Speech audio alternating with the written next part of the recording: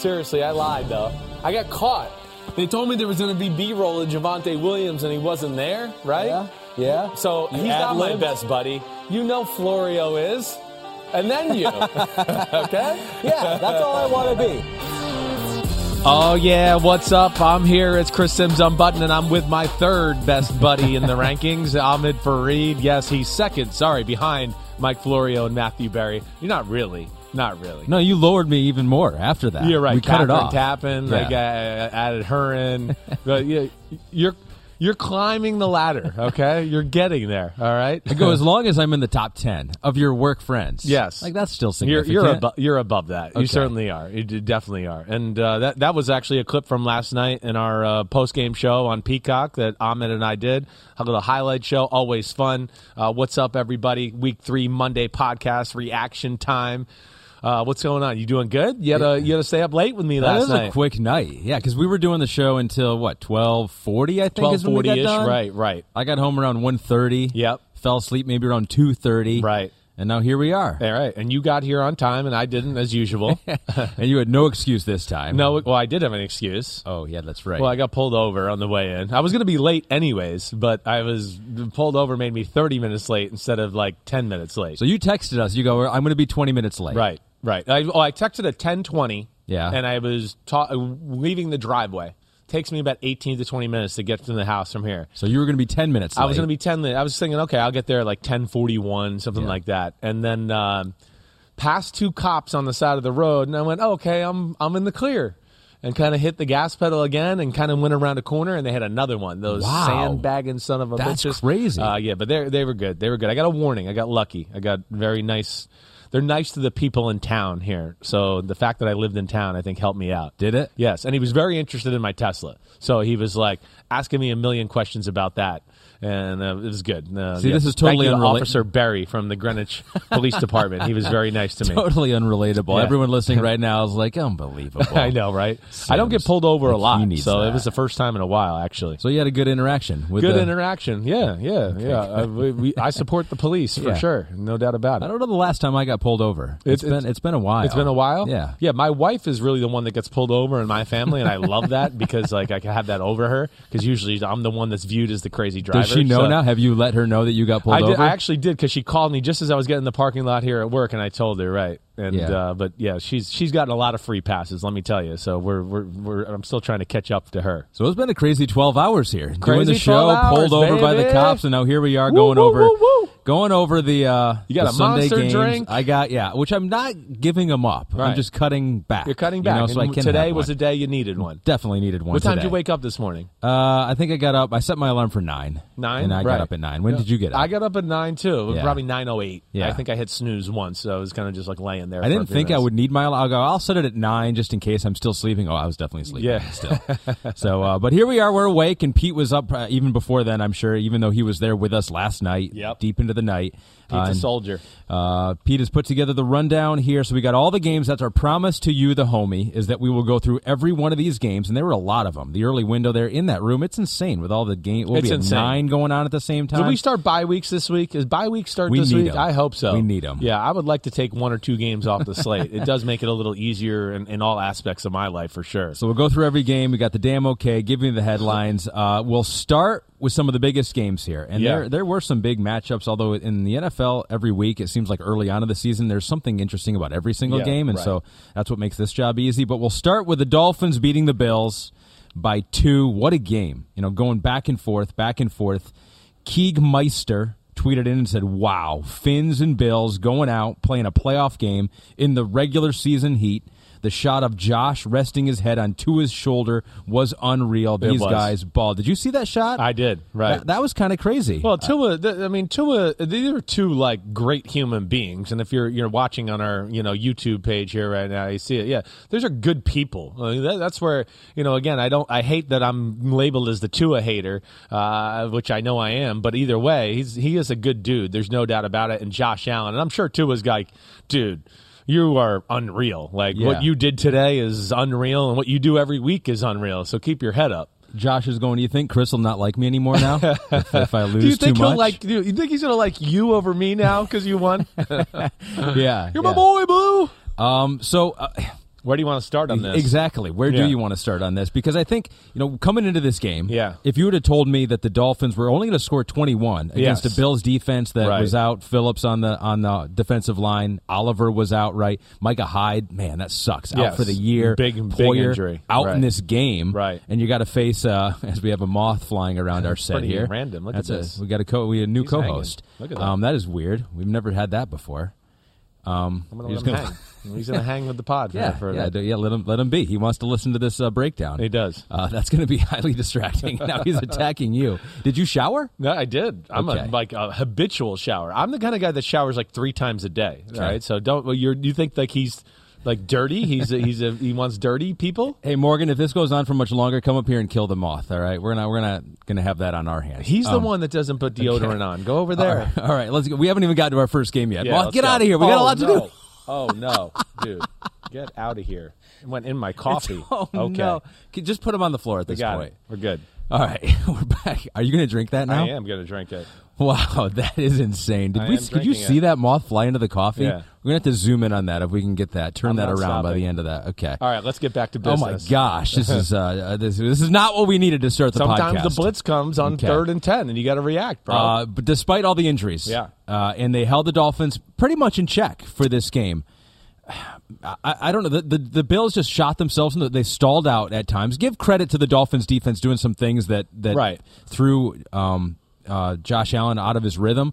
But was that shocking to you? I mean, they ran 90 plays, the Bills, and only scored 19 points. Yeah, it is shocking. There's no question about that. I think if I had to make like a headline statement about the game, and I think you know where I'm going to go with this, was in mad respect to the Dolphins. I mean, I hope everybody knows that listening to this podcast, I think a lot about, we both think a lot of the Dolphins football team, the roster, Mike McDaniel, Josh Boyer, the D coordinator. But I will say, watching that game, at no point did I think that Miami was better than Buffalo. Even with the fact of Buffalo missing a ton of players and then players getting hurt throughout the game with cramps and not being able to play. I mean, there was 2 offensive linemen went down. Dawson Knox went down at one point. You mentioned, the 2 safeties being out. They're missing one of the corners. They're missing Jordan Phillips. They're missing Ed Oliver. I mean, it was an incredible, effort by them to play as well as they did with some of their key players missing.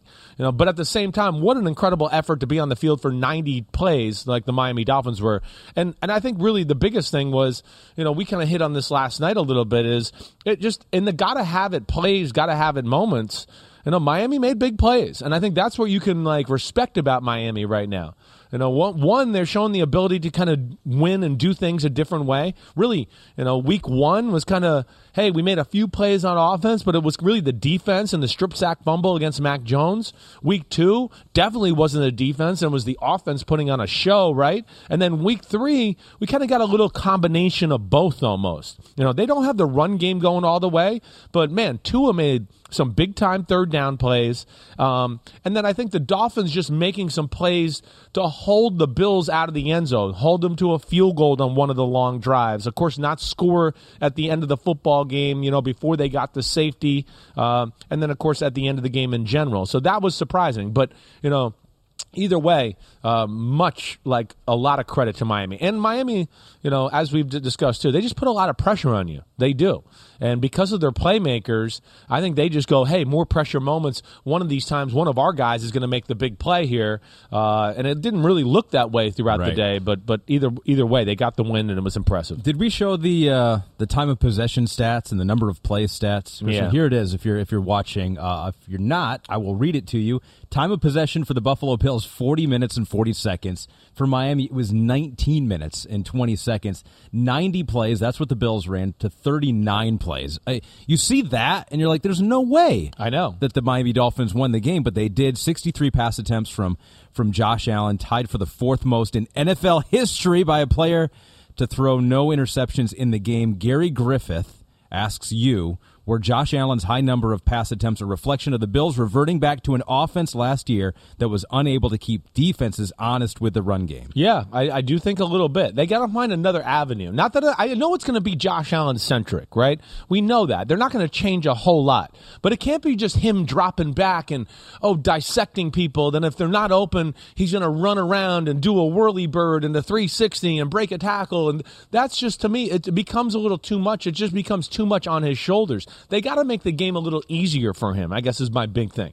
Now, whether that's the run or finding more screen passes to the wide receivers, whatever that may be, it can't just always be on him to make the incredible play, the incredible throw. He's the best quarterback in football right now. He was incredible in the game yesterday. But, when he's asked to do too much, he might miss an out route to win the game. Easiest throw of the game to maybe score a touchdown there. He misses the out route. Didn't really set his feet. We saw him actually miss a similar throw against the Tennessee Titans last Monday night. He missed a similar throw in the flat on like a 3rd or 4th and 1 that he missed to his left side. But, yeah, that's just my biggest concern is just not enough to think about at times. But I don't think it's going to change a whole lot because he is their best player, and I think they are in the boat of we think he's the best player in football. But it gets a little dangerous that way. And, when you're playing a defense like Miami, again, like we see, one blitz and, he holds the ball on too long. There's Javon Holland, strip sack fumble. We're on the 5-yard line. We score a touchdown, and we get a little momentum going in a game where it seemed like Buffalo had the momentum early and was kind of controlling things. Yeah, Holland had 10 tackles in the game, a sack and a half, a couple pass defenses. He's phenomenal. Melvin Ingram, a couple sacks, forced fumble recovery. Emmanuel Ogbah, 4 quarterback hits. Of course, they were out on the field a lot, had a lot of opportunities to do that, but they did stay on the field. We saw it was a game where a lot of players had cramping issues, and it was hot out there, and on the sidelines they were getting help. So to be on the field for that game and for a lot of plays, give credit to the Miami defense. Gutsy. That's what stinks about going to Miami in September when you're from the north. Just like it's going to stink for Miami when they got to go up to the northeast and things get cold. I haven't looked at their schedule when they're doing that, but it'll be tough for them too. Some big plays again from Tua in this one. We got that 3rd and 22 when he hit Tyreek Hill down the middle again. I believe we have the next-gen dots. Right, it was Waddle he hit down the middle. 45-yard pass to Jalen Waddle here. So they had a couple big chunk plays again, a week after having a ton of big chunk plays. And last week, I think some of the blame went on the Ravens on how they defended it. Right. Do you give more credit to the Dolphins or still blame on the Bills on how they defended this? No, this is a really well-designed play, okay? I think that's the first thing. And then, Pete, if you get a chance here, just go back to the start or it'll replay itself. But here we go. If we can pause it too, Pete, this will help. All right, stop it right here if you can, right? All right, so... Okay, they're working on it. But either way, if you're watching this on YouTube, the big thing is it looks like it's like a single safety defense to start. You're going to see the safety split. It's Tampa 2, okay? And they have Tyreek Hill on the left with Sherfield, number 14, on the left. And they do a good job of kind of running a pass pattern combination to where, Edmonds is supposed to be the deep guy down the middle of the field. But they must know he's going to open to the 2 receiver side, so that is where, 14 and 10 are. And then they basically, as that Tampa 2 middle linebacker, supposed to run down the middle and be the 3rd deep safety. What they do is they had Sherfield at about the 20-yard mark curl up. So they gave him a little hey, look at this bright, shiny prize. We might throw the ball here, on 3rd and 22. We might throw it for a 20-yard gain, and now he might catch it and be able to turn up and get the first down. Well, Edmonds, he sees that and stops. But within that, that's where we see Waddle get down the field. He bends number 4 out a little bit, number 4 being the backup, Jaquan Johnson, bends him out and then posts over the middle, and he's stuck in a very compromising spot because of the play design. So that, to me, is a Mike McDaniel special. Great call right there. And then great job by Tua, great pass protection, puts it out there. One of the better deep balls he threw all year, really. There were so many crazy plays then, too, because the Bills still had a chance. They missed a field goal. They had that pass, the short arm pass from Josh Allen down by the goal line. But then you had the butt punt, which is now that's trending. is trending nationwide. It should. The butt punt. And Mark Sanchez chimed in. I don't know if people saw this out there because, of course, famous for the butt fumble. And he tweeted, "Whoa, stay out of my lane, bro." Yeah, whoa, that's I own the butt department in the NFL. Which okay? It wasn't the punter, Thomas Morstead. It wasn't his fault. It was Sherfield. It was Sherfield, right? Same guy we were just talking Backing about. up, trying to use that kind of deep protection. Exactly right. He was too far back. Personal protector in that scenario where it's like basically 12 yards between the line of scrimmage and the punter. Yeah. In a normal punting situation, he can shuffle back and evaluate things. Wait, where do I got to help out? In that situation, he can take 0 steps back. Like if you're having a special teams meeting, that's the thing they'll tell you. Like, hey, you're down here in this situation, personal protector, you can only go forward here. You can't let me go back and see who I can help out. That was, an unfortunate mistake there for them that opened the door for Buffalo one more time. And that's where you kept going, can Miami's defense really hold on here? Yeah. Are they ever going to get tired? But credit to them, they really didn't. They seemed like they were the more well-conditioned team on the field. This game is a game I got to go back and watch on film because it's hard for me almost to get my head around it. All right? And the fact of, how did the Bills lose, right? It just, like you said, the stats are there. I think we felt like they were in control of the game for the better part of the football game. But, like we said, I think, in some big moments, Miami came through. That's really what it is. The strip sack fumble and 2 drives for a touchdown, and that was it for the day. Mm-hmm. Where the Bills, we were kind of like, hey, they're moving up and down the field, and they missed a field goal, right? And, had a touchdown where Gabe Davis has it caught, and then Keon Crossan knocks it out. There just was opportunities right there, 5 or 6 plays where you just went, ooh, if that went Buffalo's way, I think they control the game and kind of win, and there's no problem. But it didn't, and you got to give credit to Miami with that. And it wasn't like they had 5 turnovers or anything. No, I know. One lost fumble, no interceptions. Yes. Last thing, Tua hit at the end of the first half, right? Wobbly, falls. Right. I think a lot of people have seen the video. Yeah. People think, that's a head injury. Right. He might be done for the day. They say it's a back injury. He comes back, plays the second half. Looked fine. He did look fine. Right. To their credit. What do you think? What do you think is going to happen? What's the fallout of that play? There's going to be some sort of fallout to where I would doubt that Miami followed the correct process. Just, and again, I'm not trying to accuse anybody here. I'm one that will sit here, and I'm the guy, this. If Tua wants to play, let him play. I don't care. I would lie every time my bell got rung in the NFL right now. But it's to protect you from having to put yourself in that position. You're right. I know it is. But I also want to be like, hey, I'm a grown man and I want to play. And I don't care they got my bell rung. I don't care. But, I would think that something was off about that issue. Again, the back, like we joked about last night, back doesn't cause you to be a bobblehead as you stand up. I mean, his head was literally bobbling.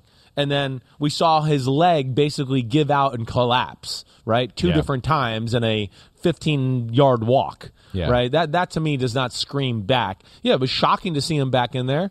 I'll be interested to see where that goes, but I would think that's going to be much scrutinized, certainly. Played well, though, second half. Yes, got the win, 2-point win by the Dolphins over the Bills. It was also a 2-point spread between the Packers and Bucs. Yeah. Old man bowl. Although I feel bad saying that because we're older than Aaron Rodgers. Yeah, but we don't play a young man's game. That's true. Yeah, that's podcasting. Right. We're an old man's game. That's an old man's game. We're young men in an old man's game. Packers got the win. Wasn't really anything, not many plays that jump out at you here. Bucs still had a chance to win it late. 2-point conversion failed for Tom Brady. So let's just start with Aaron Rodgers. And you have been pleading with the Packers offense. Yeah. And your guy, Aaron Rodgers. Push the ball down the field. Right. Take some chances. Now, maybe the Bucs is not the defense to do that with, but they definitely didn't. 4.7 air yards per attempt for Aaron Rodgers, the second fewest in a game for Rodgers since 2016. They didn't need to. No. But they didn't do it again. No, I think it was, I think we hit it right when we got done with the game. It didn't seem like he threw one ball down the field really aggressively at any point. But, again, there's no problem with that either. They were patient with the run. They obviously saw some defensive sets where they went, wait, Tampa's trying to have their cake and eat it here too. They're trying to play run defense, but kind of cheat on coverage. And that, to me, was the big thing of the game. We discussed this a lot on the highlight show last night where, it was a lot of RPO plays, runs called where he went wait, the numbers are not right over here trying to cover our receivers, and they had cool little creative route combinations to where Rodgers could kind of act like he might hand it off, and then it's the quickest release in the history of football. I mean, that's where, again, his talent shows even on those type of plays where I go, there's not many quarterbacks that can do that. Just, get the ball and flick it and throw the ball 70 miles per hour in between two guys, that quickly, that aggressively, that on point. That's where Rodgers is special. I have no problem with the thing I like about it is at least they got the ball into some playmakers' hands, right? All right. I don't have a problem with it being downfield.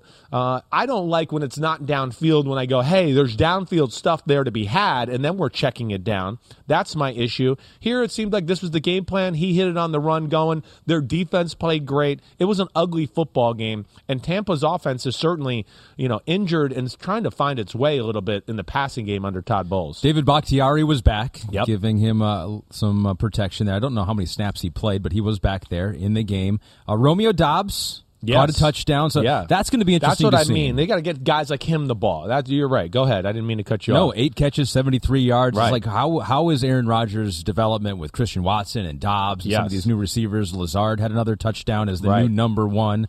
So that's going to be telling. It's encouraging. It is. They got to get those guys the ball. Watson, it's a shame he didn't get to play yesterday again because, he's behind the 8 ball here a little bit. But, yeah, I think Rodgers has to go out of his way to force these. He's going to need these guys. When it comes December, if he wants to beat the better teams in football, December, January, guys like Doubs, Watson, they're going to have to make plays for this team because we're not going to be able to rely on Sammy Watkins. And Randall Cobb is what he is at this point. He's a solid football player, but nobody's going to, alter the game plan worrying about Randall Cobb that way. It's good to see Lazard out there. The one thing I'll just say is encouraging is these are the type of games that Green Bay I feel like doesn't usually win. These ugly, defensive struggles, just who out hits who, right?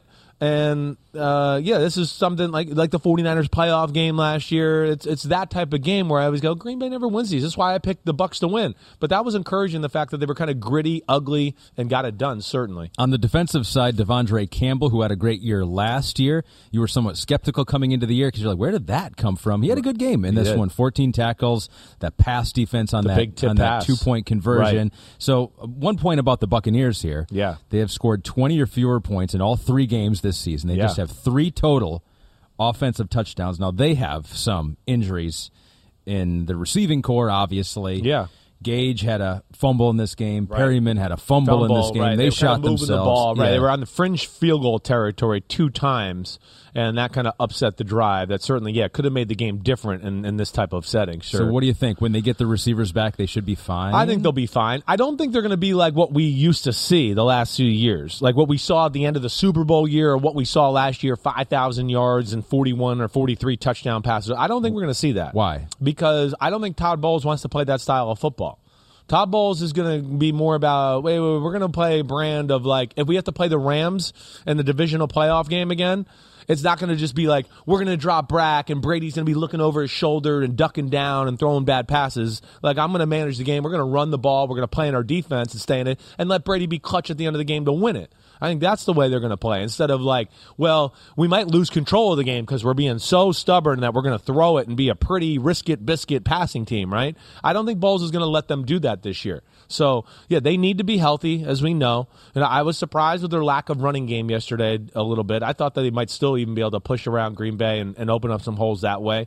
But, they missed the weapons. They definitely missed the weapons. And you see an environment like that, Brady, he needs the weapons, as I've always said. He can do more with more, but when it's less, he's not going to make a ton of plays off schedule or carry the squad that way.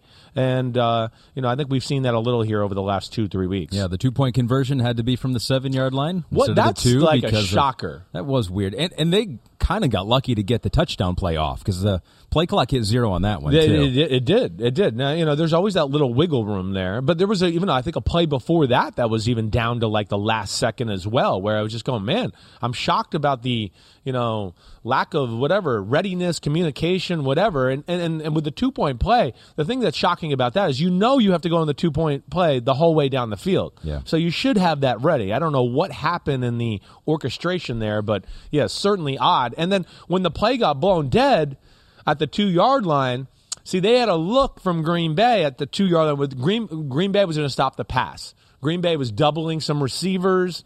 They had a safety that was kind of in the middle of the field, but he was really going to bracket the slot receiver. So that's why, if you watch it back, Brady goes check, and they were going to run the ball right up the middle because there was lack of defenders there. Oh, so wow. that takes that away once it goes to the 7, to your point, and then they flushed him out of the pocket. And Yeah. Devondre made the great play, like Maybe you it talked was a about. combination of things, too. They were checking out of the play. It was late getting the play in for whatever who reason. knows? but Exactly it right. I'm cost sure them. we'll hear a little about it. Cost them. They lost by 2 to the Packers. Packers get the victory there. The Eagles did not have to sweat out their game against the Washington Commanders, but Carson Wentz had to sweat the entire game, basically. Yeah. 9 sacks by the Eagles defense, and a combination of things that you have said right here on this podcast, which, by the way, I'm going to list all the things where if people have listened to this podcast the last couple of weeks, things are not a surprise to them. Colts offensive line being one of those. I hope people recognize that. Yeah, I mean I hope they appreciate my hard work and my evaluation. I know I'm not right about everything, but I think yes, we've been talking about the Eagles, right? Yes. And we've been talking about the crappy Washington offensive line. Both things. Right. And the crappy dust-up defense Del Rio on Washington's defense, okay? Though I will say this. I thought Washington would be able to hang in there a little bit because I was like, I think I love Philly's D-line. It's big. I didn't know if it's the greatest pass-rushing D-line in the world. I didn't know they'd be capable of this right there. I'm not gonna lie about that. As good as I think they are, and as much as I love watching them, I did not think they were just going to totally steamroll Washington's pass. Washington's pass protection, has not been the worst. It's given them some chances. That's why they beat Jacksonville. That's why they came back a little bit against Detroit. I know Hutchinson got the 3 sacks in that game too, but this was just like, oh my gosh, I fear for your health, Carson Wentz. I mean, that's where it got to at one point in the football game. And like 24-8 is like, it's misleading, right? I mean, it just, at no point did we ever feel like Washington had any chance to win the game. No. And it felt like in the second half, Philadelphia kind of just took their foot off the gas pedal and was like, we're not going to risk anything and we're just going to win the game and we'll see you next week. 9 sacks, 17 quarterback hits. Brandon Graham had 2.5 sacks in this game. But the offensive side, I think, is really kind of what... It's the star of the show. That was the star of the show Yeah. for Philadelphia. Right. And Jalen Hurts is the first player with 900 or more passing yards and 100 or more rushing yards through 3 games since at least 1950. Pete couldn't be bothered to go back before 1950. We just stopped. Yeah, we stopped right then. there. But he has been insane. Insane. Oh, boy. Clenda Ducap? Yeah. Says, why isn't Jalen Hurts considered better than Josh Allen? There you go. Right. No, Josh Allen's never done those numbers before. Yeah. No, see, this is where you got to get, like, one guy is the team, the other guy is an important cog of the football team. This is where, I get made to sound like a hater of Jalen Hurts. Jalen Hurts is really good. There's no doubt about it. All right? There's no question, but to put him in the class of Josh Allen is not fair to Josh Allen. And I like Jalen Hurts, don't get me wrong. But literally everything Buffalo does is through Josh Allen. They don't have a run game. They have nothing. It's all Josh Allen.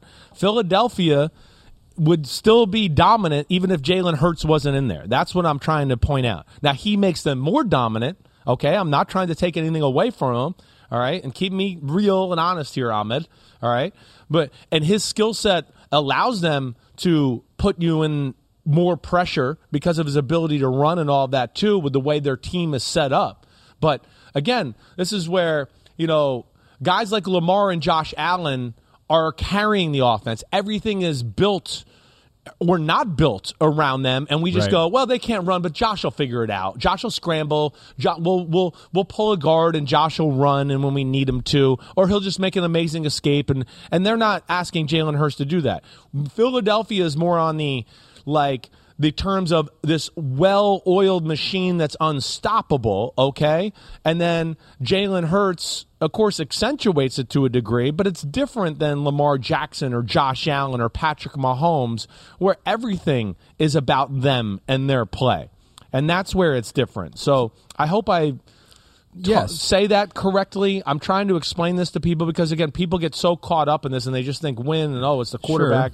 Sure. It's really good. Don't get me wrong. You look at the numbers, though, and it was Hurts was bottled up running the football. Right. 9 carries, just 20 yards there, but threw for 340 yards on 22 completions. Because Washington has to go all out to stop the run. So now what's that do, Ahmed? It leaves 2 freaky receivers that you could argue are freakier than any receiver that he has on his team up in Buffalo, right?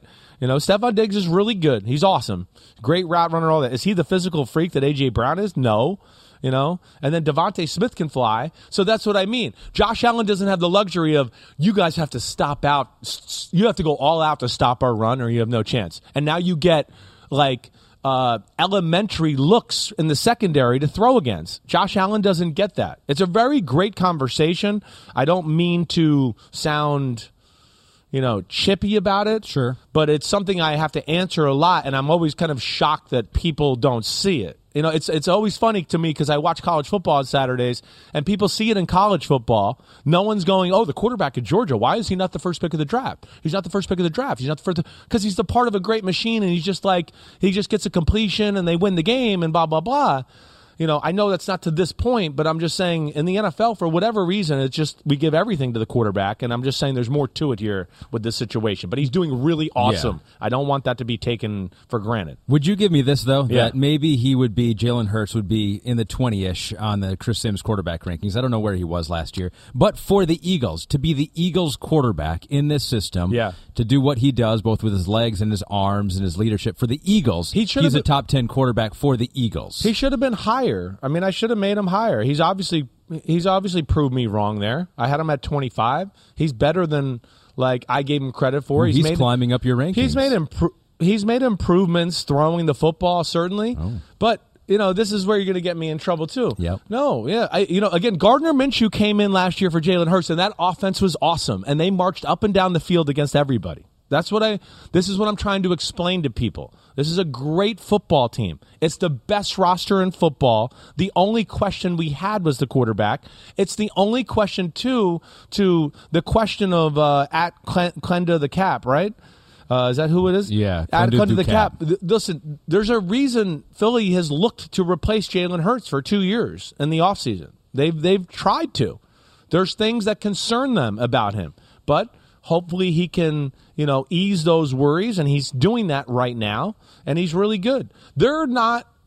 He's going to look like this almost every week. Didn't I say this before the year? I said this. They're going to be 10-2. They're going to be the number 1 seed in the NFC. He's going to have. They don't play anybody that can physically fuck with them on that side of the ball. So he's going to get a lot of good looks. Now he's doing a really awesome job. I don't want to take that away. But he's not asked to do some of the other things or make some of the throws that Lamar is, that Mahomes are, that Josh Allen is.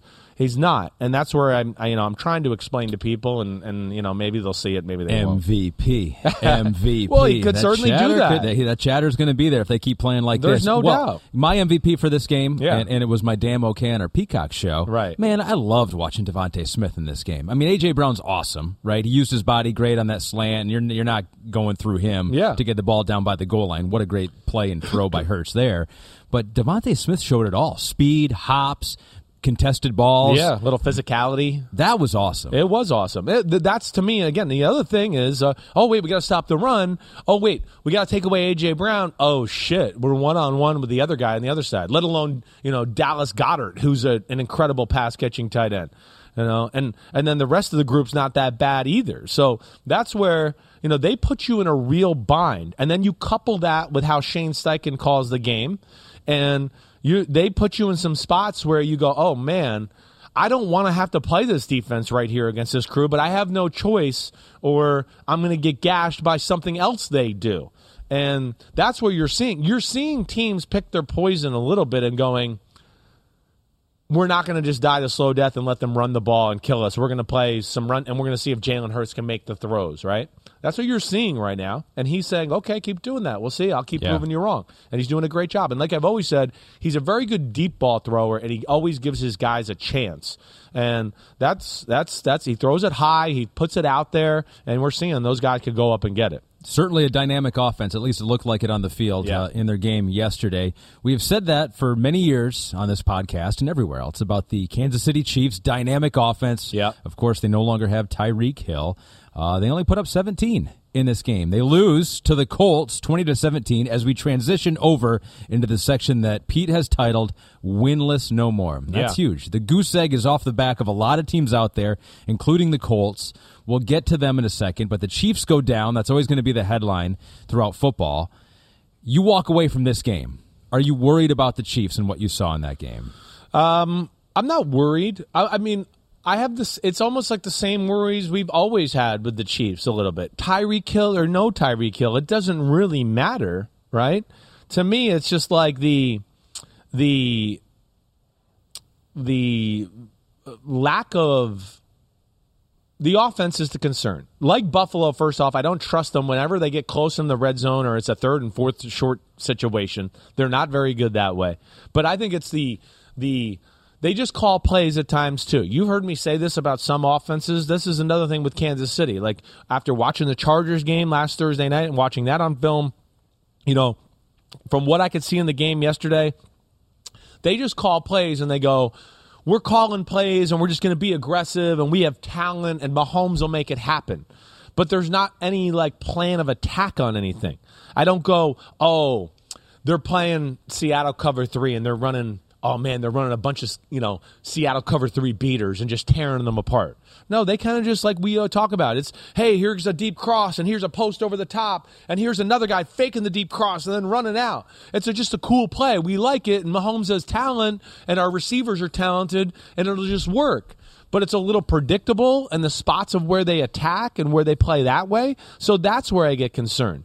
And then a little bit I'll say this too, if I had to make another headline statement about a game here, it'd be just like we said with Miami. I never felt like the Colts were the better football team. There was a handful of plays where you just go, oh, if Kansas City makes this play, the game's over. It's over. Whether it's the touchdown catch at the end of the game, there was a few moments throughout. But yeah, their offense concerns me in the fact of, if they don't get teams that play them a certain way, they look less than. If you don't play them a little bit of aggressive and give them some chances to push the ball down the field, then all of a sudden they start to look, a little bit arbitrary that way. And then when you drop a punt and give a short field touchdown and you miss a field goal and then you fake a field goal on 4th and 11 and then you get a penalty for talking mean to the quarterback. There were some bullshit calls on Kansas City at the end of the football game. Then you lose a game on the road in Indianapolis. Yeah, that penalty was on Chris Jones, kept the drive going. The game-winning drive turned out to be for the Colts. But there were so many other mistakes, too, from the Chiefs in that. Right. Special teams missed field goal, missed extra point, a weird fake on a 4th and 10 with the punter trying to convert. I don't know if that was called or if they saw something. I don't. Strange. It looked like it was called. I didn't think it was like it was something where, I bobbled the snap and now I'm, going fire, fire, fire to let people know, we're doing, we're doing the fake here. So yeah, that was odd to me. The defense certainly played good enough for them to win the football game. 100%. They bottled up the run game. They harassed Matt Ryan, right? They caused a few strip sack fumbles on him. He lost one of them. They had their opportunities. They really did. They just didn't take advantage. They made some mistakes, and I think it's just too spotty, the offense. I think that's the biggest thing I come to. It is. It's too spotty at times, and it like I said, it's just it's a lack of attack or a plan of attack and surgicality. I think that bothers me. They're a little bit just, hey, they're maybe arrogant. We just call plays and it's going to work. And okay, cool, but they're playing you this way, and those plays that you're calling today, they're not going to work against the way they're playing you. So we got to come up with a different plan and attack it a different way. And sometimes you just don't see those adjustments from Kansas City. A lack of surgicality. Are you right? That's got to be a new one. Have you done that one before? I don't know. I think I probably have. But yeah, it's another one it's hard to put that's really what it comes down to me in a lot of times. Yeah. And I hope I'm explaining that the right way. I did think at halftime, it was kind of interesting, and Jerry Charles did see this as well. He goes, what do you make of the sideline argument between Mahomes and Eric Bieniemy? Is that a bad sign for the Chiefs offense? So it was 20 seconds left. Right. Mahomes they were almost at midfield. Yeah. couple completions. They're in field goal range now. We saw what happened with their kicking game. They might not have made the field goal, but Mahomes was visibly upset, and he said so after the game that he wanted to keep the foot on the gas, and it was a 3-point game. At the end. Well, yeah, it's. I understand that. That's the way they play. I got to think the field goal kicker was part of that situation. I mean, he's done nothing to give them a ton of confidence, and even in the first half, there were some moments too of just shaky play by Mahomes in the offense too, to where I think they were just like, you know what, let's get in and call it a day right now. I mean, they weren't exactly like juggernauts in the first half either. This is where you got to remember. They have a touchdown drive that was a 4-play, 35-yard drive, right, after the strip sack, right? And then the other touchdown drive at the end of the first half was a 5-play, 21-yard drive. And what was that? That might have been the strip sack. The other one might have been the go for it on 4th down. I gotta make sure I got this right here because this is going to drive me crazy here. So I got it here. 2nd and 9 to make it 14-10 was the strip sack on Matt Ryan. So that added a 5-play, 21-yard drive. 5 plays, 21-yard drive to go up by 4 points, 14-10 at that point. The drive before that was a 10-play, 28-yard drive. Right. Yeah, they weren't really 10-play, 28-yard drive, right? And that's what I mean. There was a lack of big plays. Yeah. And even on the 4-play, 35-yard touchdown drive to give them and make the game, I believe, 7-6, right? I just want to make sure that was another, strip sack, right? That was another strip sack on Matt Ryan. Am I correct about that? Yeah, it was a 4th and 1, and he got sacked there. So it was short fields, and I really thought that this was an offense that was going to have its way with the Gus Bradley defense. They did last year in the Raiders. I'm going to be interested to see what Indianapolis did to kind of change things up on that side of the ball that made things hard on Mahomes and company. We got to get to the next game, but last thing here, you called it last week. You said that Colts offensive line, we've been hyping them up for years, and they have been good for years and opening up holes and pass protecting for the quarterbacks. Gave up 5 sacks, 10 quarterback hits on Matt Ryan, who did pull it together in that game-winning drive. He was 8 of 10 for 55 yards, so give credit there. Yeah. But they still have, they won this game. Congratulations. Yeah, right. Still some issues, correct? Definitely issues. It's like nothing looks good about them right now. Hey, the defense, way to go, way to hang in there, certainly.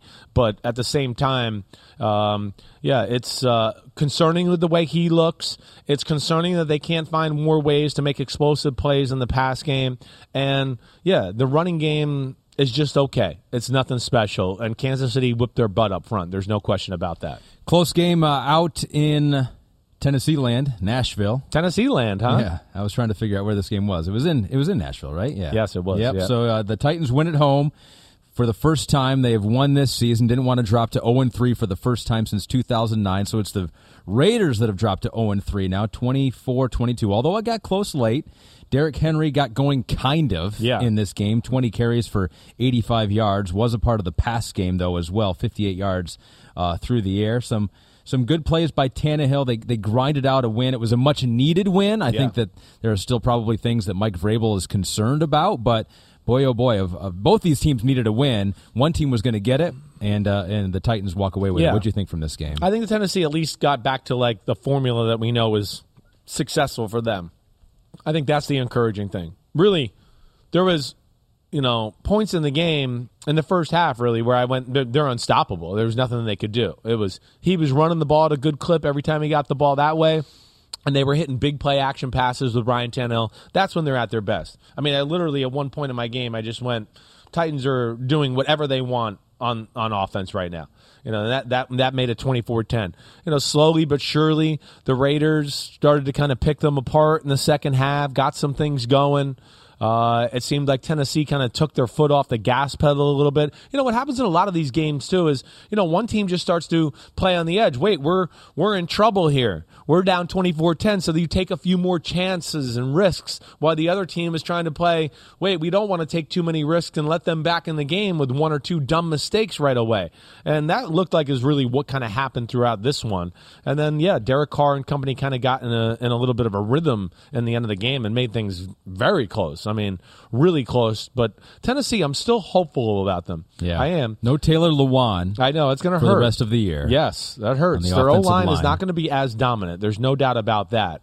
But I'm not going to give up on them quite yet. And I think when their defense kind of gets totally healthy here, I got faith in them that they're going to make life hard on some quarterbacks too. So you're going to give up on the Raiders. That's the question, because they had some mistakes. Derek Carr made some good plays, but had the pick in the end zone off multiple hands and Yeah, the Waller. tip pass, so that was a pick, and they didn't convert the 2-point conversion late. That would have tied it. Another tip pass there, although they did hit Mac Hollins for some big plays, including 48 yards on the 4th and 15. Got a question here from Tripod 2X. Yeah. Says the Raiders have struggled in the red zone. Is this a Derek Carr thing? ? I don't think it is. I think it's probably Derek Carr getting used to a whole new way of life and how the red zone offense is for Josh McDaniels and that approach. I would think that's part of it. Teams they put you in, some tough binds there, and we've seen some teams, we talked about it last week, where they do some creative things, worrying about Waller, worrying about Devontae Adams. Yeah. And I think that's probably given them a little issue there too. Carr just has yet to seem to find his rhythm within the offense completely. Yeah. It hasn't been bad, but like we talked about in week 1, there's moments of staying on receivers too long or staring a guy down. I think he's still kind of finding his footing within the system that's totally different than anything he's been a part of in his career. But Tripod 2X does also note in his question, John Gruden, Josh McDaniels, Greg Olsen, Bill Musgrave, doesn't matter the OC. He has had trouble for years, and they are 26th in the red zone this year. They have not been higher than 22nd in the past 5 seasons. Can you put that on the shoulders of Derek Carr? Well, maybe. I would put it in a lot of years on him, maybe lack of throwing lasers or throwing the fastball down there a little bit, making some aggressive throws. I don't find that to be – I think McDaniels, and I think I said this in week 1, he's been firing. That's the one thing that's, I think, really good. The thing that hurts them, too, a little bit is, they're not great at pass protection, and they don't have a run game that teams really respect once they get in there. All right, so, here we are. We're inside the 7-yard line. The safeties aren't as deep now. Things are close to the line of scrimmage, so now they can react to the run game really quick, and there's no threat of that down there to go with the rest of their offense yet that I think is going to make things, open up and a little bit easier that way. So, I think we're going to see a lot of games like this from the Raiders. The Raiders, to me, it was a miracle last year they got in the playoffs to a degree. This year, it's, a different coaching staff. And as we've said, I don't think this coaching staff has the type of players they want quite yet. And they're going to be a pain in the butt, but I think they're going to lose a lot of heartbreakers as the year goes on. They've already done that. Yeah. They've lost their 3 games by a total of 13 points, and so they have been close but winless so far. The Bengals were winless before they played the New York Jets. They got a win, a pretty easy one. 27-12 was the final score. A lot of things working. Trey Hendrickson on the defensive side, couple strip sacks. Joe Flacco, who seemed oblivious to the fact that there were people around him trying to tackle him. Yeah, that was a problem. It definitely was a problem. I mean, I should have said that about Matt Ryan too in the Colts game a little bit. But yes, Flacco, it's like the gift and the curse. His ability to block out the pass rush is very impressive. But the fact that he blocks it out to such a degree where you're like, wait, no, that guy that just ran by you, he's not going to stop. He's going to come back and try to get you, and he'll just still be looking down the field and patting the football, and he is oblivious to it at times, to where, it's, there was 3 fumbles. He was close to fumbling 3 other ones. I know he lost 2 of them, but the story of the game is not, we knew the Cincinnati D was good. Cincinnati's D has been good the whole year. They've been playing plenty good for them to win a football game. They finally made some plays on the offensive side of the ball. And then the pass rush for the Jets wasn't so overwhelming that it allowed Joe Burrow to dance around and make a few plays to where he wasn't just like, whoa, I got to make this guy miss. Whoa, I got crushed. Like, he at least had some room to operate a little bit, and he made a lot of plays like that yesterday. So the stat still did note that he was under pressure 13 of his pass attempts. 3 touchdowns in those 13 pass attempts. Wow. The first career time that he has had multiple touchdowns when classified as under pressure. Okay. So he did make some of those touchdowns. I can't believe that Jamar Chase one was under pressure, though. They left. Remember that? Jets the one got they didn't messed cover him, up. They're calling that as a under pressure throw. I got to remember, Pete, I guess they're calling that under pressure. Well, maybe somebody was off the edge there real quick and came Maybe. free, and he got the ball out. I gotta look at it again. But I'm holding Pete responsible for this under pressure stat for the Bengals right now. The Pete's big play neck is Bengals once again resurfaced. That's Yeah. the big thing. They got the ball into the receiver's hands. It looked like the Jets made a conservative effort not to let Chase, gash them in the pass game. Yeah, he only had 29 yards on 6 catches. Yeah, so. it seemed like there was That's a plan win. there, certainly. Yeah.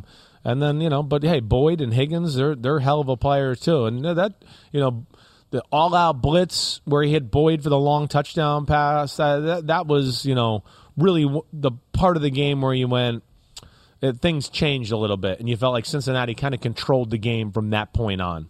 Sean Stevens says, is Robert Saleh now on the hot seat? The defense has had too many communication breakdowns, and there doesn't seem to be any adjustments being made in-game. Yeah, I don't know if I'm going to go in the hot seat yet. Their defense is better than it's been, but not special.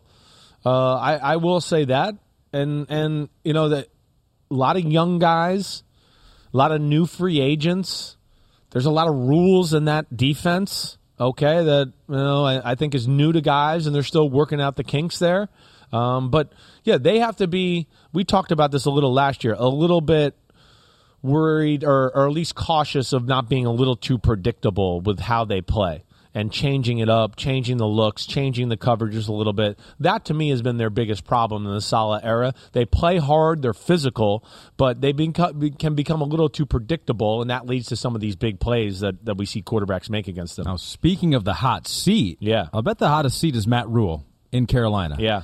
10-25 as a head coach coming into yesterday's game against the Saints. They had the danger of falling down to 0-3. They got the win, got out to the lead. 22-14 was the final score, thanks in part to Alvin Kamara early fumble. Yep. Marquise Haynes took it back 44 yards. A 98 taking it back. He was fast for a 98. He was one fast of the faster 98s I think that you've ever exists seen in the NFL. Maybe, yeah, you're right. In NFL history, gave Carolina the early lead there. So obviously some concerns here for the Saints, but let's just start with Carolina because, man, that was much needed. They snapped a 9-game losing streak. It was a 7-game home losing streak. Of all teams that really needed a win, I mean, Carolina might have been up there number one. I would, yeah, they definitely were up there. It's a win. They got a win. That's great, but there's still things where you just go, I don't know. Can they really win games consistently like this?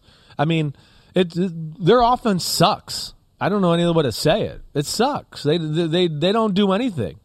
Yeah, they got the strip sack that got them up 7-0, and then it was 2 ugly field goal drives where they just barely patch it together with an ugly run or one completion here or whatever. One highlight: Laviska Shenault. Laviska Shenault was the big play of the day in the pass game. So, but yeah, that there seems to be no rhythm there. The run game, okay, McCaffrey had a solid day. There's no doubt about that. But yeah, I still worry about it overall. I don't go, oh wow, they righted the ship here. Watch out for them. I mean, there's too many times in my notes where I wrote the Panthers, not doing shit. Right? I mean, they couldn't do anything at certain points of the football game.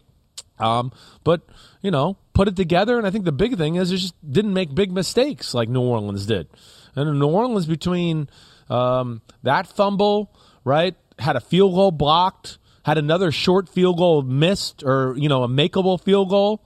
That was a huge part of the football game. The Saints actually moved the ball between the 30s and stuff and made some plays, but just couldn't capitalize altogether. Is Jameis back to being Jameis Winston? Get it? Do you get it? Just thought of that. 5 interceptions in the last 2 games, 3 interceptions in his first 8 starts with the Saints. Of course, no Sean Payton. People are going to make a connection there. What do you think with Winston? They miss Sean Payton. I think that's pretty clear at this point. Not that last year they were like this unbelievable offensive juggernaut without Drew Brees, but we saw a few plays and an attitude about their offense that got it done. Sean Payton, that's the one thing you can count on him. Creativity, a few plays to go, hey, up yours, I got this play this week. And then, like, Sean Payton's toughness as a man showed with their football team. And they were tough at running the football and had a physical nature about them. Alvin Kamara does not look quite the same to me. Their run game does not look as dominant, and their offense. I don't want to blame it on Jameis. It just doesn't seem to have quite the same flow it did with Sean Payton, and I think that's something that they're probably in the process of working on. Baker Mayfield just 170 yards to switch back to the Carolina offense here, and George Nilsson says, "Is Baker giving DJ Moore the Odell treatment?" I can't imagine. Right? I mean, 1 catch for 2 yards in the game. This is Ben McAdoo treatment. I mean, this is what Odell was mad in New York, right? Because he couldn't get the ball under Ben McAdoo all the time. They have a problem getting their playmakers the ball in space and letting them make some plays that way. Even the long play by Laviska Shenault. It's as basic as it gets. It was 3 receivers to the left, okay? The two outside receivers ran a slant. Laviska Shenault ran into the flat at 1 yard.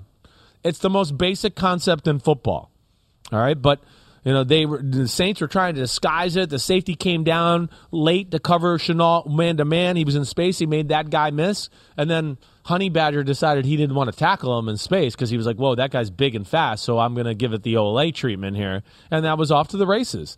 But, yeah, that's an issue for them. How DJ Moore needs to have the ball in his hands 8-10 times a game, whether it's reverses, speed sweeps, toss sweeps like Deebo Samuel. But they're doing themselves a disservice by not giving him the ball. Did have 6 targets, only 1 catch though, in the game. Carolina did get the win, though, despite the lack of production from one of their playmakers. The Falcons got the win. They got production from a couple of their playmakers in this game. Kyle Pitts, 87 yards. Cordero Patterson, who you love, Cordero. I love him. You were gushing about him in our screening room there. Yeah, Cordero is he's just a no-nonsense, downhill, runs with his hair on fire running back.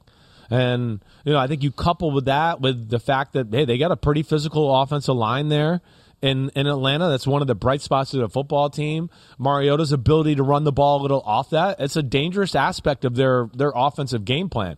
And then, to a certain extent, or a poorer man's extent of like Philadelphia, they get you in those molds, and then it's one-on-one with, Pitts. Pitts early on was phenomenal, and Seattle adjusted, and then it seemed like we saw Drake London take over the show a little bit in the second half of the football game. But I wasn't surprised they won this football game. Yeah. I don't have a whole lot of faith in Seattle's offense as a whole, and we know their defense is nothing special. I think, Mariota, London, Pitts, they were, and you said a Cordero Patterson, they were the difference in the football game and just making more plays in some big moments than anybody on Seattle did. Career high 141 rush yards on 17 carries for Patterson in this one. Hunter J. Barlow says, what is going on with the Falcons? They might not get the top pick in the draft. I didn't even think they would be respectable. I think a lot of people probably would have put money on either Houston or Atlanta getting the number 1 pick, and they look like they might be downright average. Could have won there. They came back against the Rams last week. Right. Had that lead against the Saints week 1. Yeah. What'd they win last year? They won a surprising number of 7 games and 10 last year. year, right? To me, the star of their shows is their coaching. Arthur Smith is a really good offensive football coach, and his toughness as a man shows on their football team. And then Dean Pease, he's creative too. And one thing you can count on Dean Pease is, like, if you're too simple on offense, he's going to break down that formula. And he's one of those guys going to have people dropping in the right spots and everywhere. So, yeah, they're respectable. I think they're going to be, like, in a lot of games like this, if it's not the Seahawks, they'll probably lose a lot of them. But, like, we're always going to come away going, man, Atlanta, they're no pushover. I do think you're going to see that a lot through the year. I just don't know if they have enough playmakers on either side of the ball to consistently win games. They do what they do really well. What we do on this podcast is a section called Damn. Okay. Damn. I'm okay. Damn. I'm okay. Yeah, no, yes. I'm okay. The legal gambleizing. Oh, baby. I am Chris Sims. I'm okay. Damn. Okay. Damn, okay. Damn. And we start with our Sunday night football game. Whoa. A high-scoring affair. One team scored 11, all the way up to 11, Whoa. right? That's a hell of a baseball game. They turned it up to 11, like Spinal Tap, a movie I've seen. I'm very proud of myself. Broncos beat the 49ers 11-10. We're going to give the damn okay, got to be a defensive guy. We're going to give it to Patrick Surtain, the second. 0 completions allowed on 6 targets, although that was against a 49ers passing attack that looked very, very, very bad. Derek Weatherford asks, did Jimmy struggle because of a lack of training camp or because it's Jimmy? Thanks, guys. Great podcast. It's a good question. I do think the lack of a training camp certainly hasn't helped the situation. He wasn't given a playbook, right? Like we talked about last night. They did not expect him to be there. He did not take one practice rep in training camp until, the week before the NFL, the first opening game of the year. right? So, yeah, he's probably not hitting on all cylinders, and then you're the backup, and Trey Lance is a starter. You're not getting it all there. But also, like, you know, Jimmy G reminded us of all why they were in the quarterback market a few years ago and why this has been an issue. You know, it is unpredictable for him, too. And one of those, last night was one of those games, right, where we have games where Jimmy G looked good and he played good, but, you know, we had a bunch of these games down the stretch last year and other moments, too, where you just go, what the hell? He's played so much. How the hell could he do that? How could he throw that? How could he miss that read, right? Plays were left on the field. You know, and I get a little sick of, like, the 49ers have this record when Jimmy G starts. Okay, yeah, but I could give you 20 other quarterbacks that record would be just the same. It's not special. That's why they're trying to replace him there. And last night, hey, I was more hopeful for at least a better game, you know, attack and overall. Yeah. We know the Broncos' defense is good. E.J. Evero has a pretty good feel for Shanahan. But, like, you know, it's moments like we broke down on a highlight show last night where they have a game plan specific play on the bunch receivers to the right. And Deebo Samuel's screaming down the right-hand sideline. He's wide open. Nobody's covering him. But for some reason, he decided not to listen to his coach who told him all week, wait, if we do this, we're going to mess them up on how they pass this 3-on-3 matchup up. And he looks over there for a second and gets off of it. And it's just like, wow, I guess he doesn't like throwing wide open touchdowns.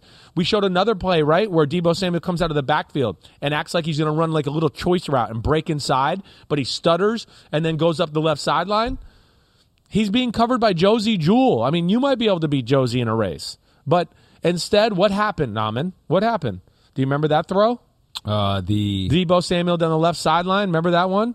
Like Deebo had to turn around and backpedal like he was catching a punt return. And fell down. And fell down out of bounds. Rear, where you go, if he just hits him running, he's going to run for a touchdown. Yeah. So points and plays left on the field, and then all of a sudden you're in a dogfight, and then all of a sudden you're backed up, and you forget that the end zone's 10 yards deep, and that you do that. And so Jimmy G did a great job of reminding everybody why Shanahan and company traded to get the third pick of the draft, even though that can be questionable too. I get that. Yeah. But yeah, that was not pretty on that side of the ball by him by any stretch of the imagination. Yeah, and it wasn't pretty when they were backed up near their own goal line, near their own end zone, and then Jimmy G pulled a Danny O. In some ways worse than a Danny O. Danny O was really he really spent a lot of time out of bounds when he was running around back there. But Dan Orlovsky was obviously watching that game because he's a football game. He tweeted out this morning, a Step Brothers with Dan Orlovsky's face there. If you're familiar with the play, Dan Orlovsky with my Detroit Lions was sprinting around, scrambling. Took about 7 steps out of bounds. Well out of the back of the end zone. Jimmy G just had 2 feet, he was barely out of the end zone. But he was out, and Kyle Shanahan after the game took the blame on that. Said it was a bad call, put him in a bad spot. He said all the right things. But the funny thing is like that wasn't even the worst part of that play. The worst part of that play came after he stepped out of bounds. That's where I was going to say it's worse than what Orlovsky did. First off, you're dropping back, right? You're setting up. You got to have an awareness of knowing, wait, I can't go back. Like, back is not an option here. The fact that does not go through his brain, to me, is unbelievable. Again, I think most quarterbacks are so paranoid about that when they get in that situation. They can't even, maybe make the right read or the right throw because they're like, oh, gosh, I can't. It's back there. It's back there. The fact that he could be that oblivious to it, to me, it's almost admirable. I just go, oh, my gosh, ignorance is bliss. It's unreal.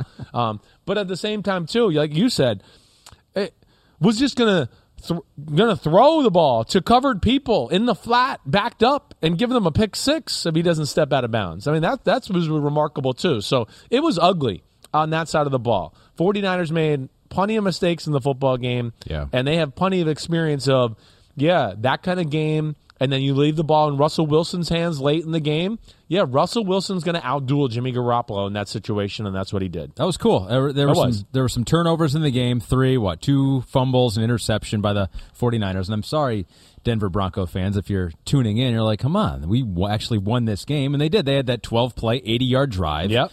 Put it all together at the end of the game when it all mattered. But up until that point, I'm sorry, Broncos fans, was not very good. No. Russell Wilson, 9 3-and-outs, most in a game in Wilson's career, most by by Denver in a single game since 1991. It just it looks off. You don't know if it's still Nathaniel Hackett trying to figure out Russell Wilson, vice versa. But you mentioned it plenty of times. Russ just doesn't look like the Russ that we've seen in the past. No, I think not yet. Yeah, you're right. And I don't know. We'll see what happens. I mean, the one thing that I go, not yet, when I go, and you say not yet, and I go, I don't know if it's going to happen or not, is Russell Wilson magic, right? I think you've heard me enough over the last year ago. I do think he's lost a step. We don't see very many plays of him scrambling or making those plays anymore. I mean, I get a lot of questions on social media of why doesn't Russell scramble and run like he used to? I don't think he can to the same degree. I don't. We were talking about before, after the game last night, like his rushing it's certainly not what it was early in his career, not only because of read options and stuff like that, but his ability to wait, I don't like what I see, and now I can hit a gap and run for 15 yards. He doesn't do that anymore either, right? So there's a little concern with me there with Russell Wilson. I think when you couple that together with my second concern with Russell Wilson is lack of being a rhythm thrower, right? It's so rare, and especially if it's over the middle of the field, he can't see it. He doesn't want to throw it. He doesn't trust it unless he can see it so clear and plain as day that, okay, wait, he is wide open, I'll throw it. And as you've heard me explain before, for quarterbacks, hey, taller, yes, you have an advantage. You can see over guys a little bit more, but it's like you got to process information, and it's little frames, still shots of oh wait, there's a window. All right, there's another window. He's in there, and you got to be able to have a feel of wait. That window to throw in, and I know what coverage they're in, and this guy shouldn't be here, and you got to be able to trust that. He doesn't trust that, so he throws very few balls in rhythm over the middle of the field that hurts them that way, and then I think you add that also into, no scrambling, doesn't do that great, and they're learning their way in a new offense under Nathaniel Hackett, and let's not forget, the 49ers will be one of the 3 or 4 best defenses in football when it's all said and done. There's no doubt about that. To where, things were hard. Yeah. Credit to them for not making all the fucked up mistakes that the 49ers did. Yeah. Allow ourselves to punt. Allow ourselves to punt. Times. We'll play an ugly game. We have Russell Wilson, and we think that you give us the ball back late in the game down a score, we'll win because of him. We've seen that in the past. We've seen that in the past. Exactly right. They've played that way in the past, but who knows? That's a good question. Has he lost a step? One guy that I don't think has lost a step, and actually may have gained a step, if that's possible. Lamar Jackson will give him a damn okay in the Ravens win over the Patriots. We need to give him 2 of them or 3 of them. Well, let's take a look at his numbers from Week 3 because they are insane. It is his 7th career game with 200 or more passing yards, 100 or more rushing yards. No other player since 1950. Pete, you can't go back before 1950? I feel like we should go back before 1950. No player since 1950 has more than 3 of those games. If you're watching here, over 200 through the air, 100 on the ground. I think right now, if the season were to end today for some bad reason, he's the MVP. Do you agree? I think I do. Yeah, I do.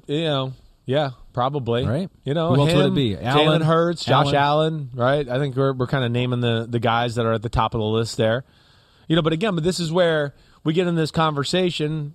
People probably want to throw 2 in that conversation. I just go, see, this is a different animal of what Lamar and Josh Allen have to do for their football team. First off, I don't think Baltimore's defense is all that in a bag of chips, all right?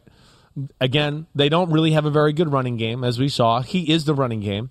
And then his throwing is off the charts good. It's off the charts good. They don't always get optimal looks because of the running game. Not always. People don't respect it the way they used to 2 or 3 years ago.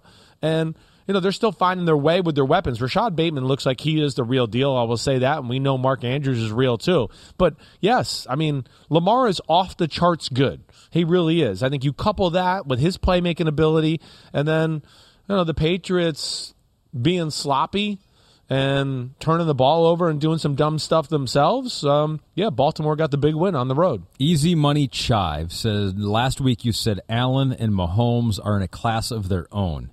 Do you think Lamar Jackson should be considered to be in that class? I do. I do. Right now I do. The only reason I didn't throw him in there a little bit is just last year was not his best year, right?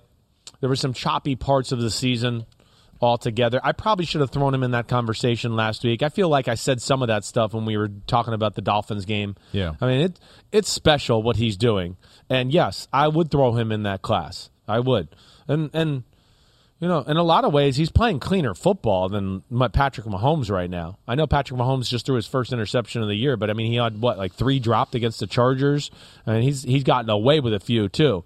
Yeah, I just think with Lamar, what he does, his skill set, the fact that the team's built around him and what he does there, it's really been like really, really special. And man, is he going to put them in a bind if he keeps playing like this? Other side of the ball, Mac Jones had 3 interceptions, weren't great, although did throw for over 300 yards when asked to bring him down the field. We saw him leave the game. Afterwards, reports of a high ankle sprain last night. Bill Belichick talked about it this morning, said, quote, just quickly on Mac, really no update on him, nothing definitive at this point. Hope that he can get back out there and play again. And you didn't like the hit that hit him, took him out of the game. Calais Campbell basically jumped on him and put his whole weight on him and then brought him down. He left the ground, grabbed his shoulders, and did the dead weight, right? That to me is a very dangerous thing in football right now. And yeah, I don't think there was any reason for that.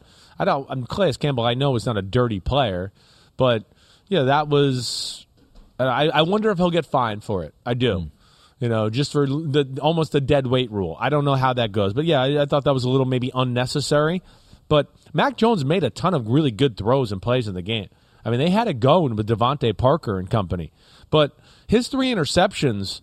You know, they were all bad. Especially, the last one where he got his ankle hurt and they're down, he's got to press the issue. It was bad, but okay, I don't worry about that. The 2 before that were bad, where I can't believe Mac Jones just threw that right there. I'm shocked by it.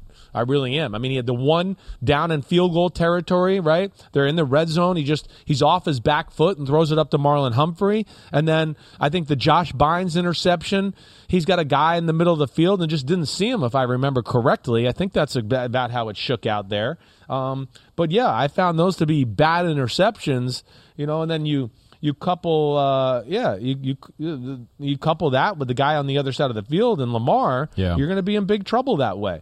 You know, so that was a big win for the Ravens. Definitely, it wasn't an easy win either. They had to rely on some of their playmakers to make some big plays. Yeah, credit to the Ravens for forcing some of those turnovers, especially Hamilton, the fumble. Kyle Hamilton, right? That was a big moment. Aguilar had that big play. Kyle Hamilton hit it, got it out of there. So Ravens get the win. They look pretty good. The Jaguars.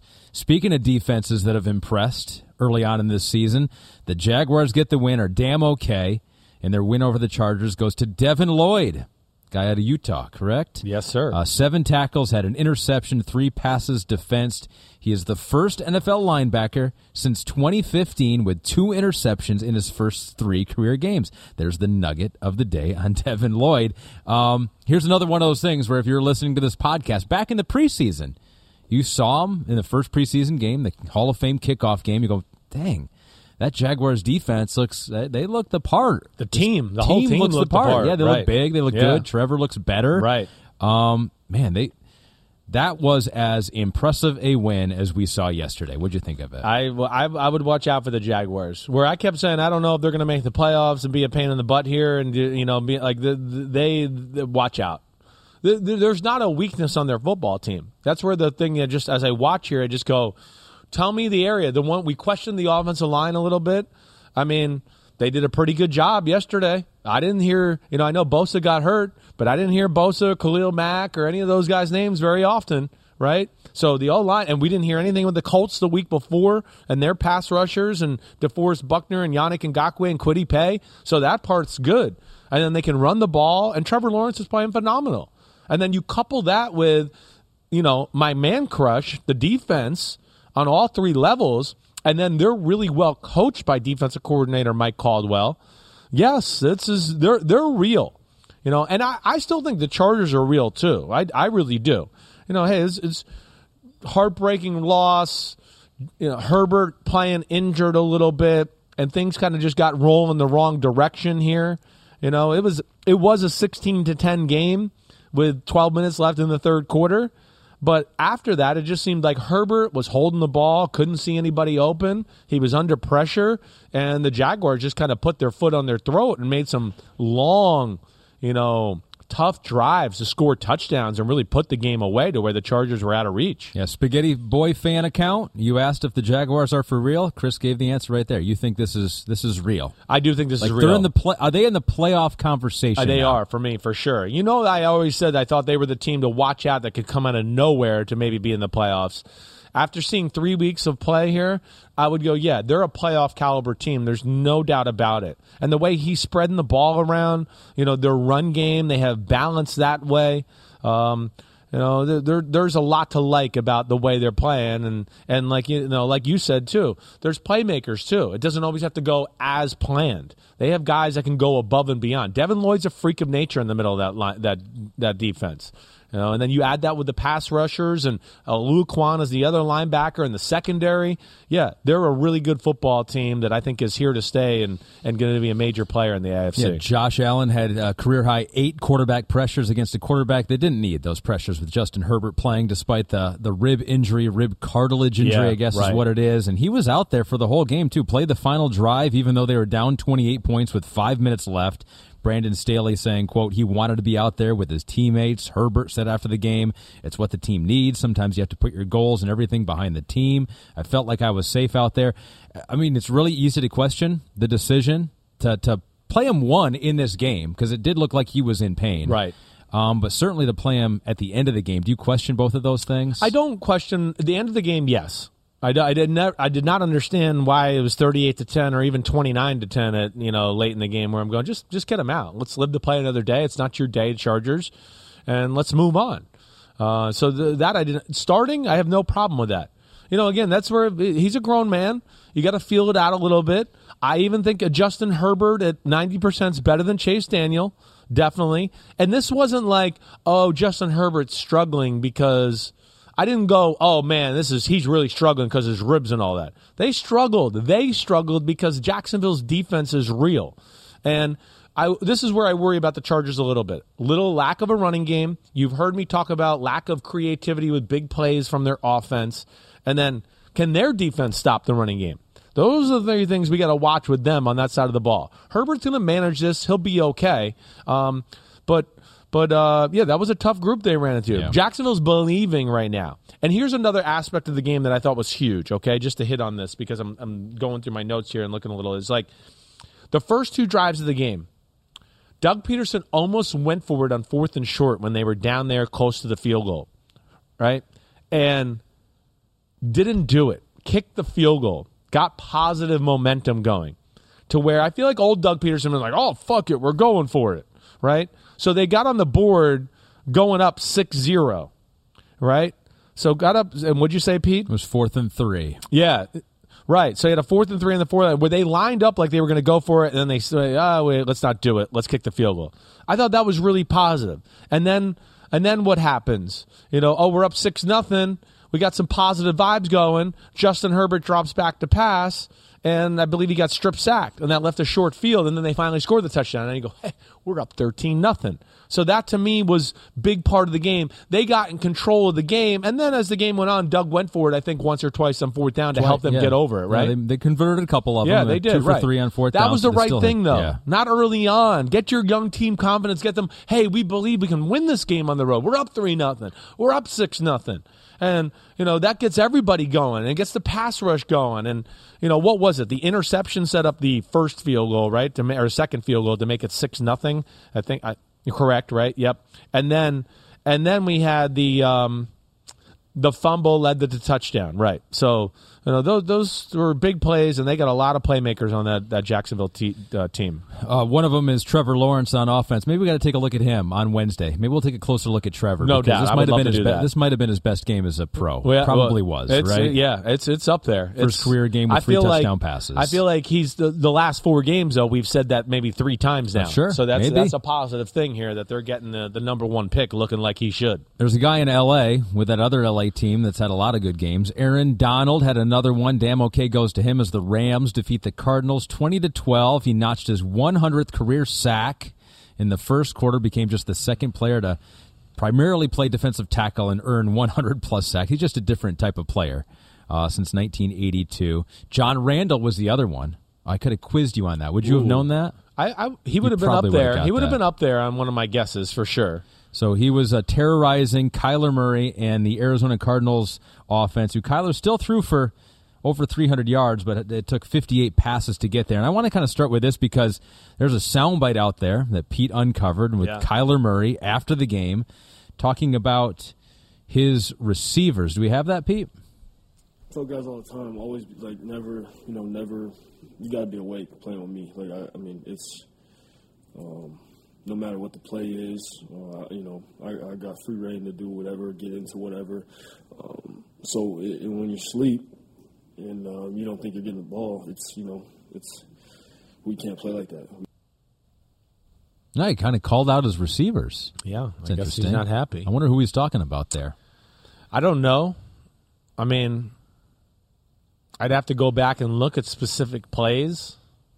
Unusual to hear that, though. It is unusual to hear that. It is. What do you make of it? Well, he's frustrated. I mean, nothing's been easy. Even though they came back last week, like we talked about, it just was like, hey, we opened it up and he's running, and it wasn't easy even with that. Like you just said, the stat line to me that's the most concerning. We got to throw it 58 times to get 314 yards. That sucks. Like I don't know any other way to say it. They can't make plays on the offensive side of the ball. They can't get things going.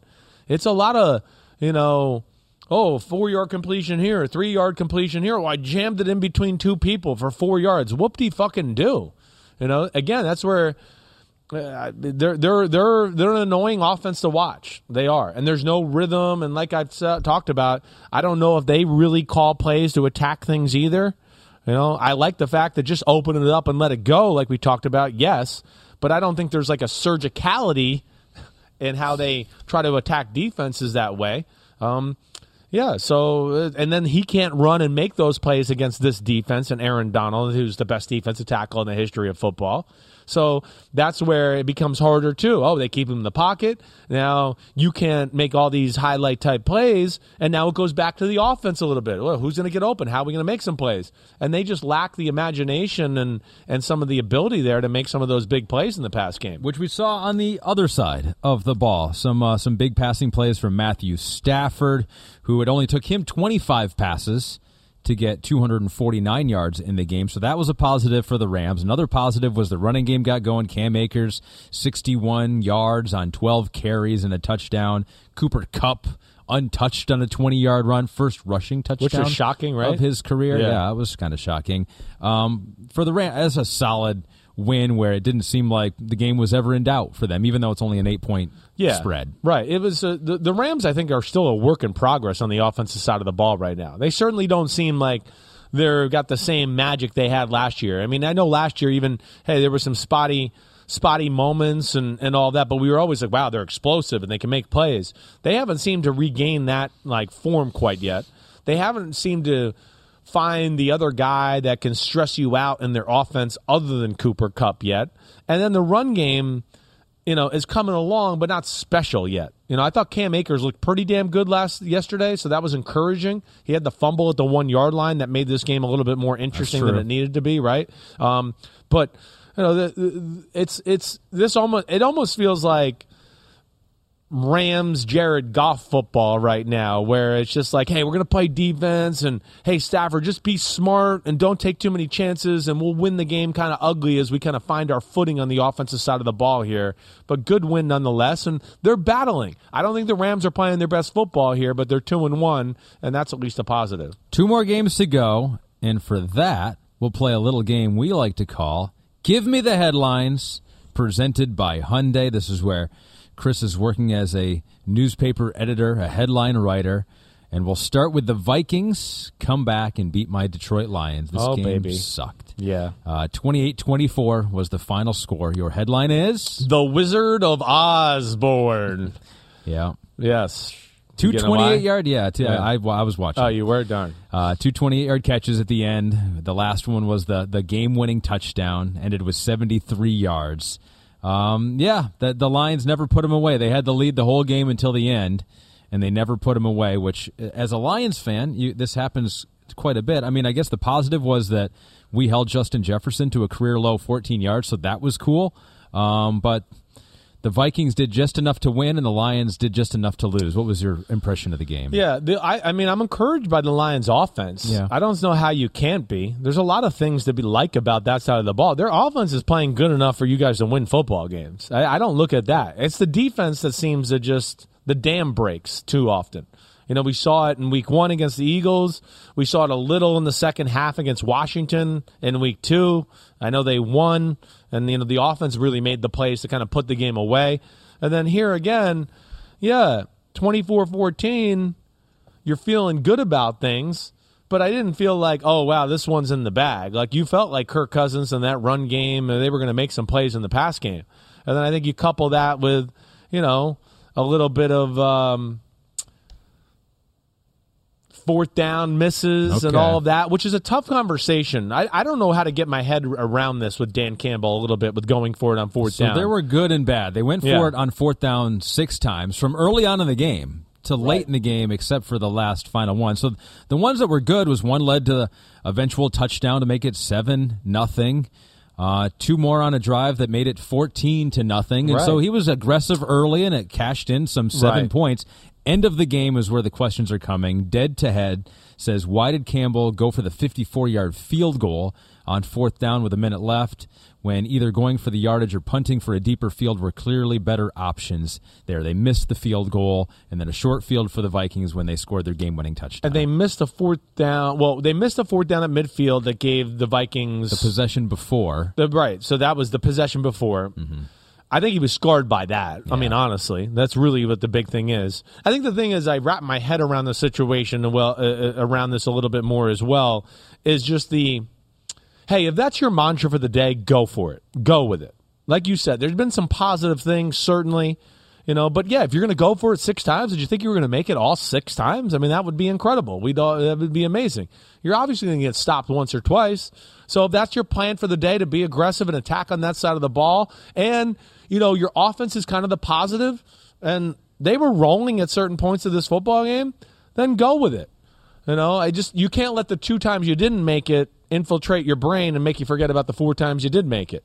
I know the first time they didn't make it early in the game, right? It was 14-7. It gave the Vikings the ball at midfield. They went down and scored a touchdown and made it 14-all. Yep. Right? And then there's that one right there that you're talking about where they don't get it, and that leads to the Vikings going down and scoring the touchdown, right? No, they didn't get anything right. They ended up kicking it back to Detroit.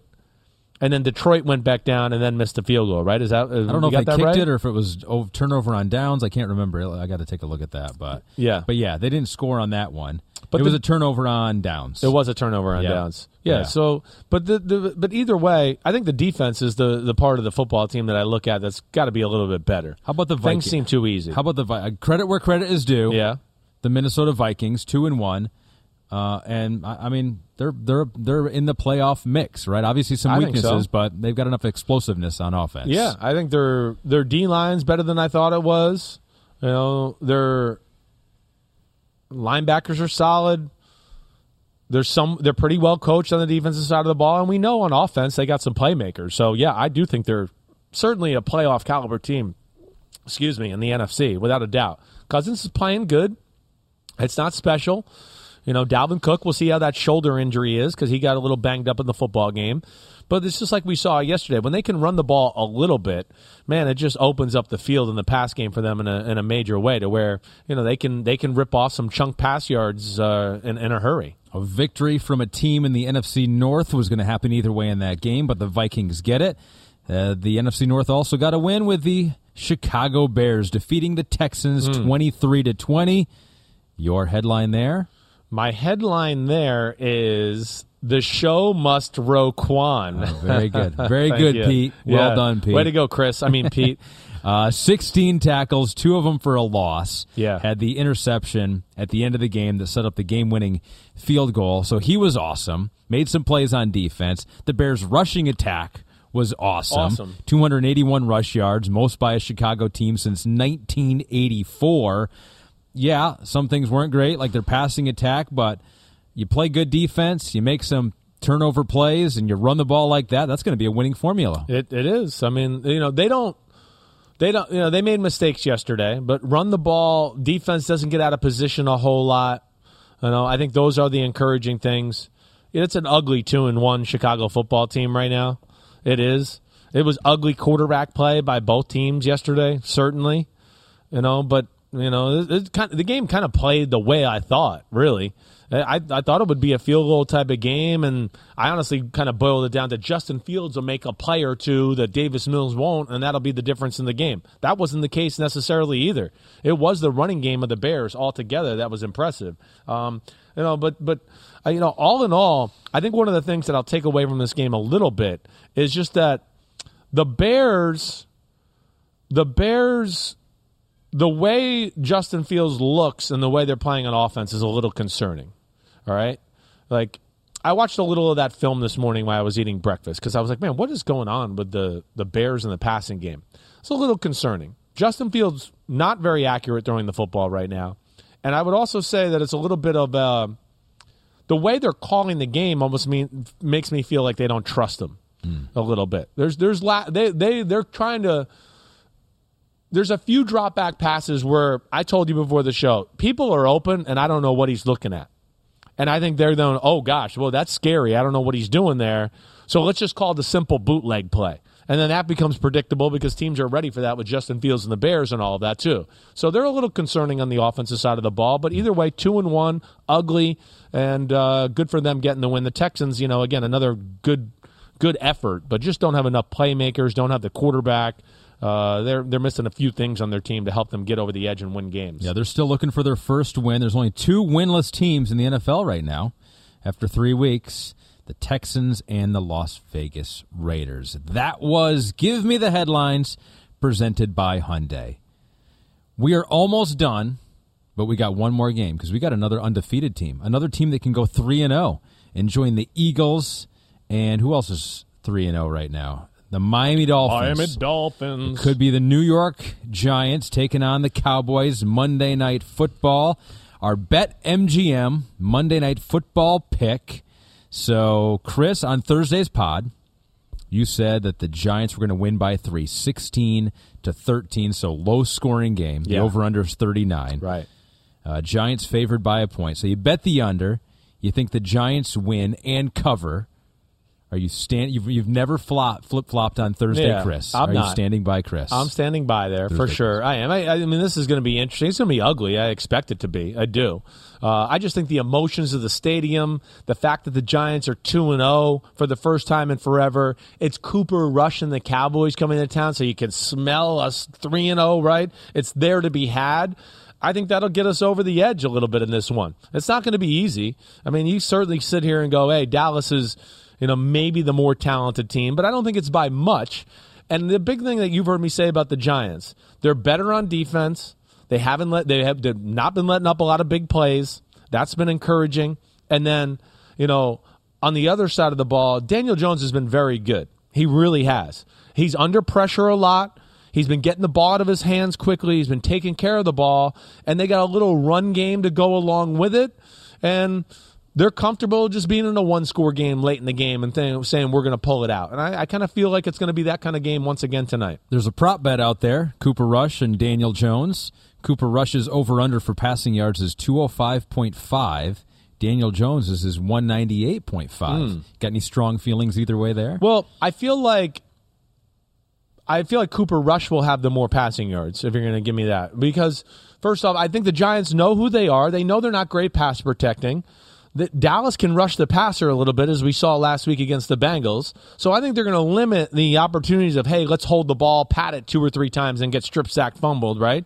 And they're going to run the ball a little bit. I think that's where the Giants know who they are, at least. That's what's giving them a chance that way. The Cowboys, I don't think are going to be able to run the football, and we'll have to rely on the pass game to a degree. But either way, I don't think it's going to be like some huge statistical explosion by Cooper Rush. I think he just edges out Daniel Jones in passing yards. But where Daniel's better, too, is Daniel's going to make a few plays with his legs that he does every game. And his ability to keep the ball off the read option is a real threat and opens up Saquon Barkley that way, too. So that's an advantage he certainly gives the Giants offense a little bit. Here's the question I have for Cooper Rush. Yeah. How will he handle being booed by the Sims family? Oh, who I know. will be at the game? We're going to boo the hell out of him, too. And all the Cowboys. We're going to boo him. If I see Jerry, I'm going to boo him, too. Boo you, Jerry. Are you going to get there early and go anywhere that normal fans can't go? Because you've already said you're going to sit with the fans. You're going to sit with us common people during the game. What about before the game? No, we're going to be in the parking lot. Okay. And the wife is making some like Italian heroes. You're tailgating? We're going to like tailgate like a little bit and then walk in with the masses. Wow. That's what we're doing. No field passes or hootie tootie. We're in the box or anything like that. No, I did get offered by somebody if I wanted a field pass. I was like, nah, it's all right.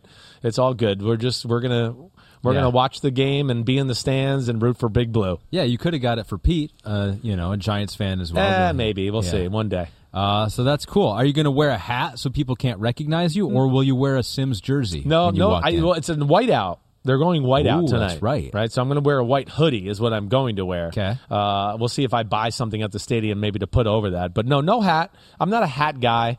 I don't like. It just gets annoying on my head after a while. Yes. So we're going to be just sitting there and watching the game, and I'll talk to some people, and I'm sure I'll have some people go, "Hey, aren't you Chris Sims?" and all of that. But we're going to have fun with it. It's going to be a good night. I want to know the over-under on autographs signed. What do you think? Autographs signed while you're out there? I don't think it'll be crazy. I get more of just like, hey, shake your hand. Get a picture with me, maybe. Yeah, right. Can you take a selfie? Yeah. Hey, I'm big fans of your dad. Tell him, we said hi. Like that's the kind of crap I'll get tonight. We'll recap it on Wednesday. Right. One thing I do know, though, Chris, the action never stops at BetMGM. No, it does not. You can sign up now using the bonus code SIMS. And your first wager is risk-free up to $1,000. Wow. So say you bet $100 on Daniel Jones to score a TD. Yeah. If you win, you'll get $240. But if you lose, you'll still get $100 worth of free bets. Sounds like kind of a win-win there. Sounds like a win-win. Simply download the BetMGM app today or go to BetMGM.com. Enter the bonus code SIMS to make your first wager risk-free up to $1,000. Chris, we did it again. We did it, baby. We got through all the games. We need some buys. Yeah. We need some buys because we're keeping Kristen here well past her bedtime. She's got to get up early like you do tomorrow. And buys start week 6, according to this. 6? Damn, I thought it was week 4. Damn it, that stinks. It sucks. We're still in the. It really is for somebody like me. It's very frustrating with all these games. Yeah, because I like to know and I like to know details, and I know there's little details of every game here that I don't know, and that's where now I'm in catch-up mode and gonna be breaking down film for the Wednesday podcast, and we'll break it all down and all the interesting aspects. And please send in the games you might want me to break down, look at further, plays you want to look at further. Ahmed and me will be all over it for the Wednesday podcast, and hopefully everybody can enjoy the more in-depth breakdown then. I like Wednesdays. Treasure Hunters Edition. You will be back. Nicolas Cage and Harrison Ford will be back again. We'll be back. I don't know, even though last time you looked like you wanted to be like a coal miner. I don't know what you were doing with your yellow hat and the spotlight. Spelunking. You were like a minion. I don't know what you were. Spelunking, yeah. All right, everybody. Monday Night Football. Enjoy it. The G-Men and the Cowboys will be here. Keep sending in the questions, homies. Hope everybody's good. Ahmed, you the man. Thanks for leading the charge once again. Clap it up.